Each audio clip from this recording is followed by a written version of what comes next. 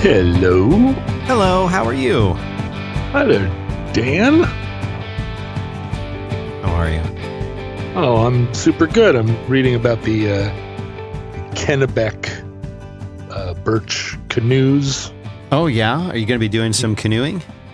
I love to canoe. I really do. And I bought a inflatable kayak at the beginning of the summer.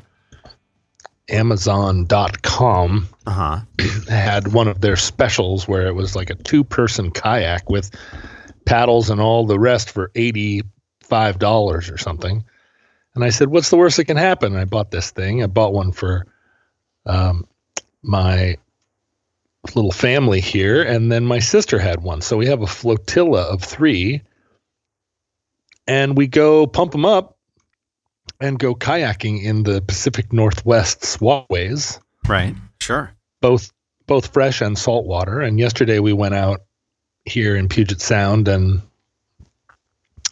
I kayaked my way down until the rest of our little flotilla, because we had a friend that had an inflatable paddle board too. So they went out into the ocean and then were sort of made a little kind of circled their wagons and sat gossiping in the ocean. And I was like, I don't want to sit here and gossip. I want to get out of here. So I paddled off into the middle distance. And according to them, I was no longer visible over the horizon. Right. And I guess that's true. I guess I couldn't see them either, but had a wonderful day.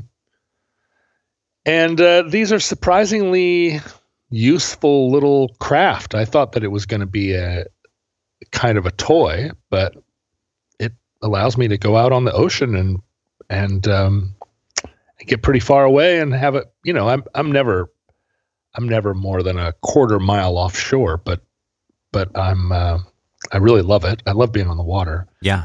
But like a canoe is such a different animal, and I love a canoe. I don't think that a Kennebec like built-in main canoe, cedar canoe, is probably where I should be focusing my attention, because the one I'm looking at is from 1922, and it seems like something that probably will be purchased and put on the wall of a sports store. Right. Like it's a beautiful thing, and it will probably end up at a Filson store somewhere up on the wall, right. rather than just being used by me to go putter around in the marshes. But yeah, but I do love a canoe. I ain't gonna lie. Mm-mm. Why would I lie, Dan? I mean, and when you say canoe, are you including a kayak in the canoe? No. I see. No, a kayak is a different animal, and something that I don't have a ton of experience with. And so when I'm out in the kayak, I'm like, I know there are people, excuse me, there are people in this region that are very serious about kayaking. Yeah. And they go long distances, ocean kayaks out into they go multiple days on long adventures. And I know that there's a culture around it. There are techniques. There are mores. And I rolled the first time I was ever in a kayak. I rolled it in the Knik River, and lost my glasses, and I couldn't. It was a big kayak, like it was an ocean going kayak, and it was in a river, so it was already kind of like, this isn't exactly how these things are designed. Yeah. And I rolled it like a dummy, because I've spent a lot of time in canoes, and I know how to enter a moving waterway in a canoe without tipping. But I just ignored what I knew. Somehow, being in a kayak, I was like, suddenly I disobeyed the rules. Right. Rolled it instantly. Like, there wasn't even a second's hesitation. This thing was like, oh, would you like to roll? Thwomp.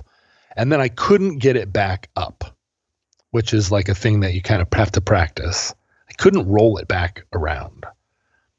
And so I fell out of it. And then all of a sudden I'm the guy that's like clinging to the upside down kayak as it, as like a wet dog as the kayak hurtles down this river, and everybody else had to like haul ass. They were in boats, like inflatable Zodiacs, and so they're all doing that like special forces paddle where 4 people are like paddling their Zodiac really fast to try and catch me as the river takes me away.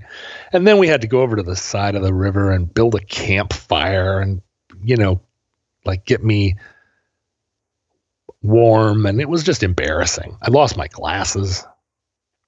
So I've always had a kayak, like, I don't know, a little phobia. That was 20 plus years ago that happened. Yeah. But this kayak, this inflatable kayak, is real wide bottom. It doesn't feel tippy. It feels very stable. But a canoe, you sit in a canoe differently. You paddle it differently. You have a paddle instead of a whatever those kayak like double end paddles are. You don't sit as low in the water. It's just a different craft. Yes. But Dan, the Northwest is like so oriented toward the water. At least it used to be. When I was growing up, before there was a tech industry, when the industries out here were timber, fishing, and airplanes, we thought about the ocean. You couldn't help but think about the ocean every day because the whole region just sort of interacted with the ocean, was integrated with the ocean. Like if you were in Seattle, downtown Seattle, you heard bells on boats. Right. You heard foghorns. The ferry boats used to honk their horns every time they arrived and every time they left their dock. Boats were honking at each other all the time. It was before boats they all had radar. So they were communicating all the time. Ding, ding, ding, bop, bop. And so anywhere you were in Seattle, you were aware that you were at a port. You were aware that this was a port town. And it was true all through Puget Sound. Anywhere you went, there was some boat, and it was always ding, ding, dinging a bell or honk, honk, honking a horn. And boats were louder too. Like I spent the night on the coast last year on a beach, and there was this Foss tugboat. Foss is a tug company here that makes tugboats that both makes and operates tugboats that are those tugboats that could like pull an aircraft carrier. Oh yeah, yeah. And this Foss tugboat was headed probably from Tacoma to Bellingham or something, and I was sleeping on the beach up around Kingston, and I heard this boat for over an hour as it went up the channel because the motor was like,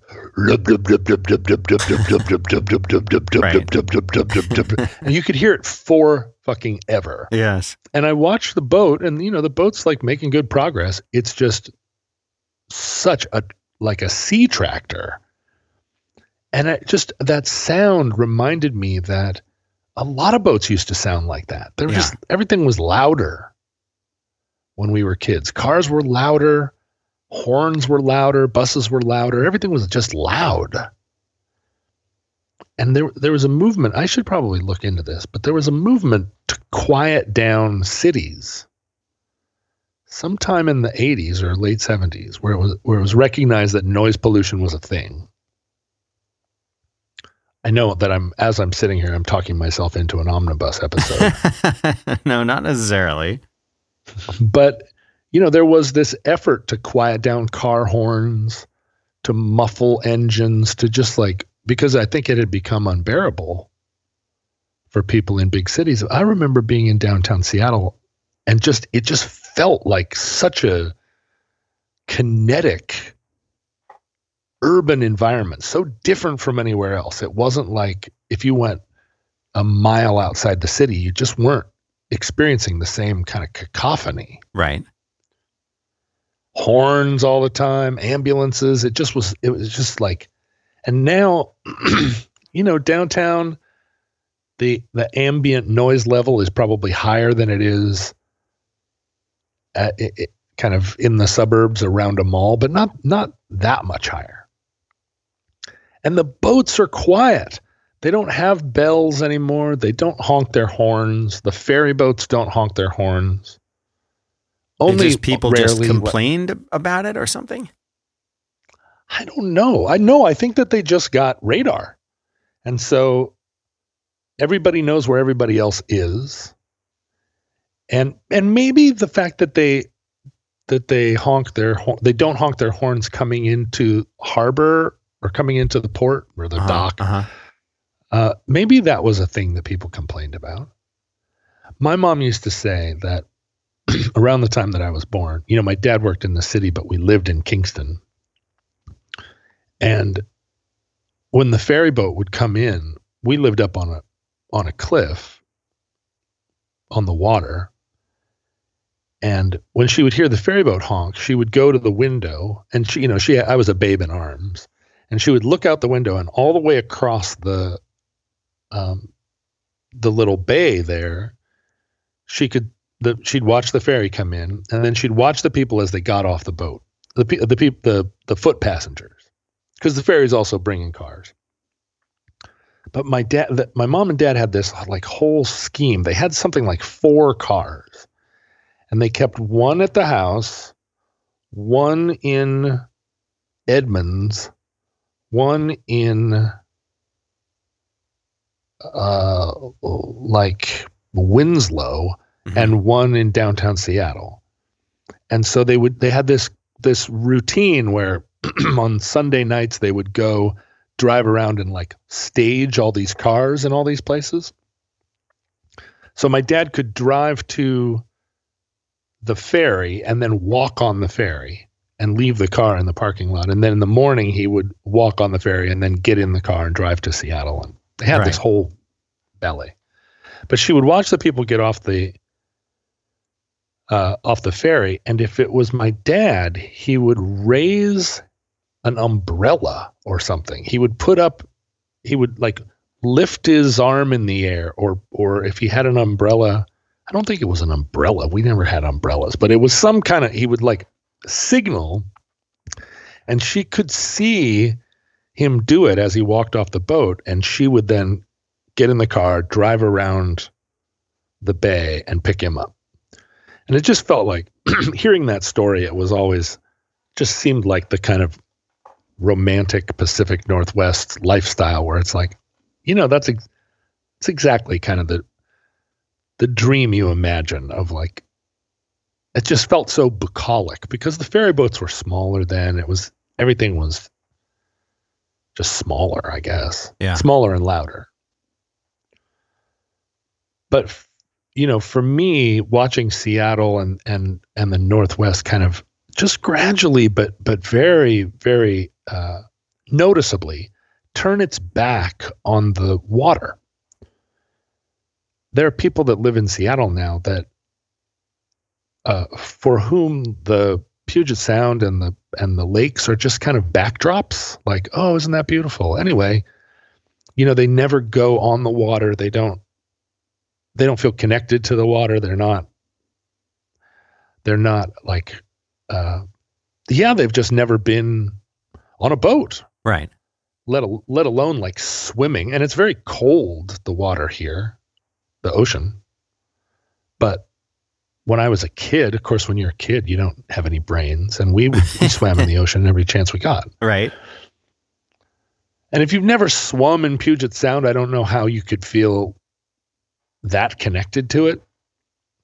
But like Lake Washington is wonderful. People go swim in it all the time. And Lake Washington is right in the middle of the city. There's so many opportunities to boat here. There's like the Center for Wooden Boats. You can go down to the University of Washington and rent a canoe and just take it out all day, do whatever you want with it. Yeah. And rent it for just pennies. And what's happened over the years is that it's happened to me too. Living in Seattle, I'm just sort of like, oh yeah, I've got all my city problems, and I got to get from here to there. And you look out at the water, and it's just kind of like, oh, isn't this beautiful? We really live in a beautiful place. Anyway, back to the movies. And every once in a while, I'll spend some time with somebody that is more connected to the water. And I'm just reminded, like, oh, fuck, So I'm out in my little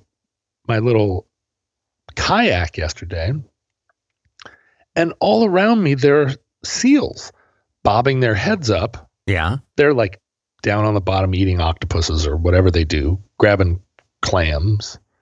They're popping their heads up, and, they're keeping like a 20-foot distance from me, but I've got seals all around me. And it's not like they're barking and they're not really goofing around. Like, they're busy, but they pop up, and all of a sudden there's like a sea dog over there looking at you. And whenever an aminal looks at me, I always start talking to it. So I'm talking to these seals. Uh-huh. And I'm like, when was the last time I was just like I put myself in a position where it was just me and some seals. Like, it's been a long time since that. And yet it was super easy. It cost $80 to buy this thing. It took 20 minutes to pump it up and get in it and get situated and get out on the water. And then here I am. Like, I could have brought a package of hot dogs, and I'd be feeding these seals hot dogs if I came out here every day. Yeah. So I don't know. It's like the quarantine has been kind of wonderful, and I'm trying to find ways to stay interested and engaged, and like maybe make some new habits. Like last night and the night before, both nights I cooked my dinner over a campfire. Mm-hmm. And not because I'm camping, but because you can just light a fire on the beach here and put a weenie on a stick and cook it and make some s'mores. And just the last 2 nights, that's kind of been what we did both times. We did it one night, and then we were like, that was great. Let's do it. Let's do that again tomorrow. And did it again. And it's not, I didn't need any camping equipment. I didn't have to go to REI. It didn't cost any money. And you watch the sun go down in the ocean, and it's like, wait a minute, this is available to me all the time. For the last 25 years, I could have been doing this every day. And my hair smells like a campfire. Mm-hmm. Which is like, my hair used to smell like campfires all the time. When was the last time you put your shirt in the washing machine? You're like, Jesus, it smells like a campfire in here. Yeah. So, yeah, I'm excited about it. And I more than anything, I'm just excited about the idea that simple pleasures are really accessible. Because all of that stuff, the kayak, the hot dogs, it all turns on just a moment where you stand there and go, do I really want to pump up this boat and go out, or do I just want to hang out here by the fire? And it's like, no, pump up the boat. Oh, okay. And you go do it, and then you're like, 20 minutes later, you're like, feeding hot dogs to seals. Not really. I didn't have enough hot dogs for that, and then you go, why was it ever a question? Why did I sit on the shore and even for a moment wonder whether or not this was going to be worth it? Mm. But that moment of like, is it worth it? You look out there, you're like, it's a lot of pumping up of things. Is it worth it? And when you're sitting at home and you're like, let's go build a fire down on the let's go down to the public beach and build a fire and make some dinner. It's like, yeah, or we could just microwave something. Like, is it worth it? Right. we're all sitting here reading, like, do we really want to go down and watch the sun go down into the ocean and cook our food over a fire? God, it's just like so much trouble. It's no trouble at all, really. It's as much trouble or less than it used to be to just go to a restaurant and wait for a table.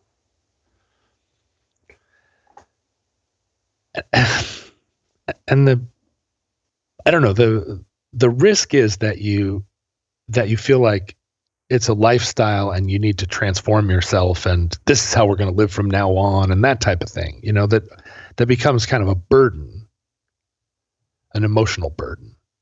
Right. It's not how I want to live from now on. Like, I want to be able to read and eat my food out of a microwave. Yes. I think about it because I've been working in my ravine for the last few months, and I'm so grateful for it. Even though I'm not living in my house yet, I've gotten so much from that yard. This just from being in that. Are you going out there like every day? Are you going out there once a week? I mean, what's your? Pretty much every day. Yeah. I pull on my rubber boots and I go down there. Like yesterday I went down, I'm trying to build a bridge. Okay. And building a shitty bridge is pretty easy. Building a bridge that will last 5 years is, it's more involved. And building a bridge that will last 10 years is like, now you're getting into, you have to buy some materials and you have to know what you're doing. And you have to, it's harder work. It's hard to build a shitty bridge. And so I spent several hours yesterday sitting on a log, looking at a place and moving 4x4s around to get a picture of a bridge I'm capable of building by myself. And, putting an idea together, moving these 4x4s around, not the actual 4x4s, but just some 4x4s I found in the woods, but I'm using them as like a template. Like, okay, if I put this 4x4 here and this one over here, and I'm thinking about like I would buy new wood. What if this went like this? And then if I put these like over here, and for hours, and like endlessly, kind of mindlessly, just focused on a task. Mm-hmm. And an interesting There's something one, nice about that in there. Oh, it's wonderful. I'm not a bridge builder or even really a carpenter. Yeah. But I have this opportunity, right? I have this wonderful, I got really lucky that when I bought this piece of property that no one else bid on because it looked like a shit jungle. Like I was the only bidder, and that's in a housing environment where a lot of houses in this neighborhood have 6 bidders in competition for one another. And this house was really dramatically underpriced even for what it was, because it had this shit jungle attached to it. And when I bid on it, I didn't, like other houses that I'd tried to buy, I bid way over the asking price and still lost. My mom's house, when it sold for 20% over asking. And there were like five bidders, the top 3 of whom made cash offers. Like, we will just buy your house in cash. Mm-hmm.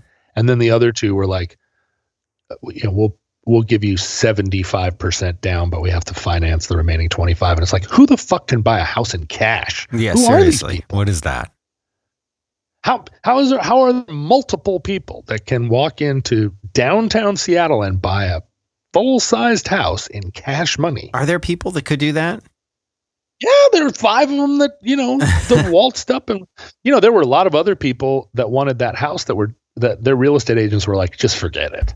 Like, don't even bother. What are you going to do? You're going to bid the asking price and you need financing? Like, that's not the scene here anymore. Right. It's insane. But this house, nobody wanted it. And there's a reason. And the reason is that here it is 9 months after I bought it. I'm still not living there because I'm doing all this work. And I could have, if I had the money and the wit and wisdom, I could have had this work all finished a long time ago. Every time they say, well, you need to pick shower heads, I'm like, okay, well, let's not be in a rush. 10 days later, I'm like, well, what kind of shower head do you mean? I'm not like a very good contractor or project manager. But it's like I've been living there because I'm on that property every day and I'm doing like really hard work. I've given my mom a purpose. She's down there in the ravine, like in her overalls. Yeah. She said that 6 months ago, like she started to feel like she was losing her balance. Like she just, she's 85. Yeah. And ever since, like, I kind of pointed her at a job in the ravine and said, here's what I need. I need all this taken out and put either over here or in a bag or in a pile or whatever. And she started after it. And now 6 months later, she's like, my balance is back. My strength is back. And in the quarantine, like she could have been, she's not somebody that would sit in a chair, but she would have been like out every day, kind of walking around for an hour to get her exercise. But it's like so different to have a purpose. And it's given me a purpose. And, an exercise, like I come out of there just thrashed every day, covered in cuts and I really feel like I wrote a letter today to the county because there's a woman at the county that I contacted a long time ago. And I was like, hey, I want your help trying to restore my habitat. And that's not a euphemism. Right. Because there are a lot of people in the West. And I know that there are a lot of people in Austin like this because I've done a bunch of research on watersheds. And I've found some websites of like the people in Austin that are really passionate about restoring creeks. And of course, in Texas, like those creeks are dry and then all of a sudden they're totally alive. And there's like a whole squad down there. But up here, wetlands and creeks, and they're just 5 different layers of people before you even get to the government. Right. Which has 5 different layers of people that, from reading all the stuff that I've read, are 5 different super lame levels of government. And I appreciate them because they're there to keep a developer from buying 50 acres and just bulldozing dirt into all the ponds. Right. But they're also like all regulatory agencies, they're also really ready to bully you if you let your guard down, your existence. Oh, just even if you just reveal that you're there. So I talked to this woman 6 months ago and we had a really wonderful talk. And she was like, I can't come out and look at your property because of COVID-19. Yeah. But maybe in July. And so now we've been trying to set up an appointment, but now I don't want her down there because I don't know what her regulatory role or duties are. I don't want her coming down there and saying, whoa, wait a minute, you're not allowed to do this. What the hell do you think you're doing? I've got to shut this all down. I don't know if that's her job or if she's going to come down and go, oh, okay, well, you fucked it all up, but it's amazing. Like good job. Right. Let me use my authority to shield you from the man. And together, the two of us can work on a scheme. There are people in government that are nice and smart. Lots of them. So I sent her a letter right before you called that was like, hey, I really want you to come to my house and you can explain things to me and we can look at stuff, and I really want to do the right thing. And I want you to tell me what the right thing is. But I really, really, really don't want you to come out here and be bummed at me. And right. Even worse, like,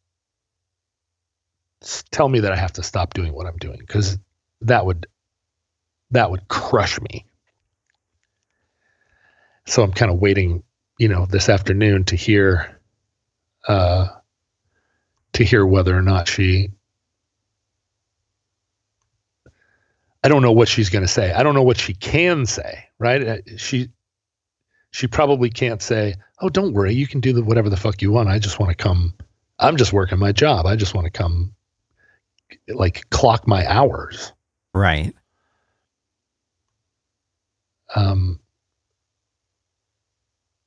I hope that she registers my sincerity and says, I'm used to working with people who want to fight restoration. Mm-hmm. I'm not used to working with people that want to work all day in the, ankle deep in mud, right, to recreate the environment. So I like you. I want you to do what you're doing, and let me just guide and shape your work. But I don't know whether I'm a fool. We would like to say thank you very much to our sponsor at Squarespace. There is so much that you can do with Squarespace. I mean, there really is. I've told you about it before. If you've ever heard any of my shows, they have been our sponsor for so long, and they're really a great company. Basically, if you need to build a website, go to Squarespace first. They let you promote your physical business, your online business, announce an event, whether it's something that's upcoming or a special project. If you've got an iOS app that you want to talk about, use Squarespace to make the site. You're an iOS developer. You have no business making a website. Hey, don't be offended. They're going to do it better. They do it better than me. They do it better than pretty much anybody. They've got amazing, beautiful templates created by world-class designers. They've got e-commerce functionality built in, the ability to customize the look and feel, the settings, the products, you name it, with just a few clicks. And there's even a new way to buy domains and choose from over 200 extensions. It ain't just .com anymore, and they've got them all. So go there and register a domain with your website, or even just if you want a domain, try them out. They're great. They have analytics. They've got 24/7 award-winning support, and they want you to make it yourself and make it stand out. So if you're ready to start your new business, if you have a dream, if destiny is calling, that's right, check Squarespace out. So here's where you go to support the show, squarespace.com/roadwork. Couldn't be easier. Just going there lets them know that you listened. And that's a big deal. They look at that and that says this audience is engaged, right? But when you're ready to actually sign up, whether you want that website or the domain or both, the offer code is ROADWORK, one word. And you know what? That's going to get you 10% off your first purchase of the website or the domain. Pretty awesome. They've been supporting us at 5x5 for so long. And let them support you in making something awesome. So go check it out, squarespace.com/roadwork. Thanks very much to Squarespace for making the show possible. I guess it just depends on how much of a libertarian I am today. Like on a scale of 1 to 10, where would you put yourself in the libertarian world? Not very high. I don't generally take the libertarian path. I understand and appreciate it. I always consider it. Right. When I lay out my options in interpreting a political situation, I always, it's like when you pull out your Ginsu knives. Right. And the big knife is like libertarianism. You put it there on your unfolded leather apron. And then you go, All right. Well, big government liberalism. What about laissez-faire capitalism? You lay them all out. How am I going to interpret this situation? What's my take on this? I pick up the libertarian knife. I turn it over in my hands. I say, does this situation really require this? Yeah. Usually libertarians get a bad rap, man. They do. They really do. It's not fair. And I'm here to say that. I'm here to go on record and say that that's just not right. Well, there are a lot of dummies that wrap themselves in libertarian flag because they don't have an entire, it's not libertarianism. They don't have the worldview. And libertarianism is an encompassing worldview. And it's just like any ideology. If everybody agreed that that was the best path, then yeah, it would work great and life would be fine. If everyone, libertarianism is like a lot of sort of utopian philosophies. It presumes that people are responsible. That is the biggest thing that I've had trouble with libertarianism when we've talked about this a lot, as a libertarian myself. That's the thing that I struggle with the most, is that it requires that other people are also libertarians and also have the same sense of their own responsibility in order to work.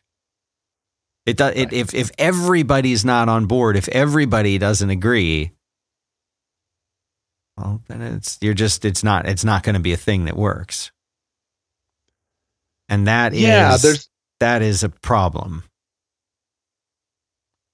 There's no system that works if it doesn't have a contingency plan for people who either completely disagree with it or do not have the moral and ethical foundation that the best people have. Mm-hmm. Right. And the problem with libertarianism, or like a lot of ideologies, is that people say, I'm capable of governing myself, therefore I do not want to be governed. Therefore, government should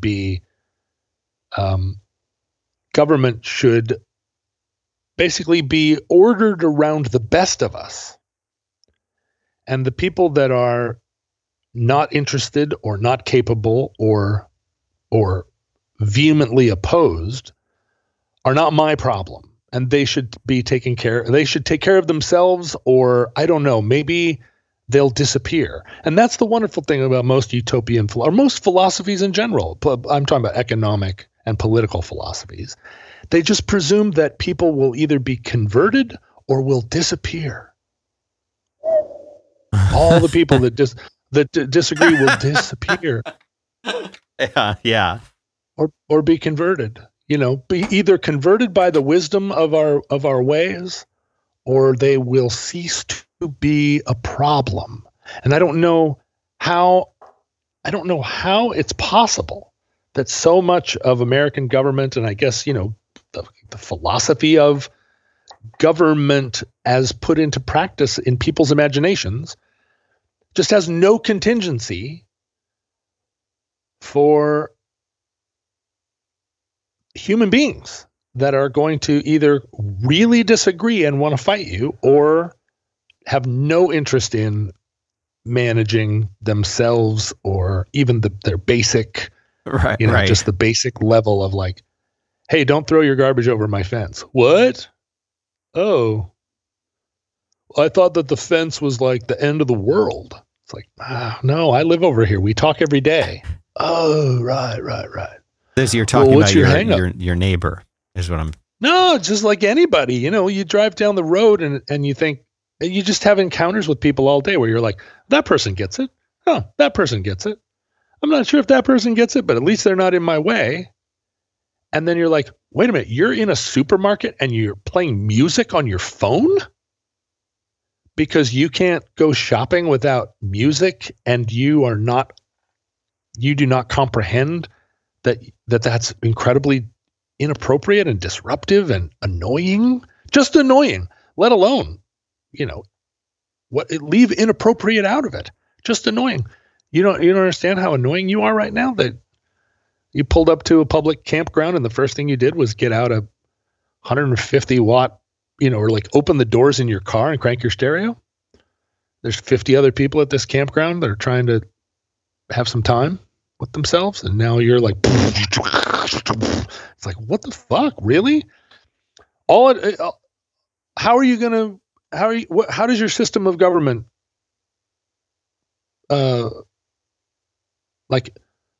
make an allowance for that person? Now, a lot of libertarians would say, well, he's on his property and he can do what he wants, and I'm on my property, but that requires that you harden your heart and put headphones on, or I don't know what. It requires that you live it requires that you put your philosophy above your own, your basic needs. And if you're going to do that, well, why not have it be a liberal philosophy where you help other people rather than just one where you sit and chew on bullets while people all around you are fucking animals? So I don't know. Looking at the world right now and just imagining, like, I get everybody's philosophy. I've read all the books. Like, I get where you all are coming from, but how do you not have any allowance for the people that are just going to fight you? Let's put aside the people that have a competing philosophy. Let's just talk about the Scots-Irish who are just going to fight you. It doesn't matter what you say. The people that are like, oh, the sky's blue? No, it's not. Fuck you. It's like, all right. I mean, there are 15% of the people that's just their instinct. There are people right now drinking bleach to own the libs. How are you going to deny that they're there? And how are you going to put together a form of government that just imagines that they're going to disappear? They're not. They're not going to disappear. They're going to stand on the front of the courthouse steps drinking bleach.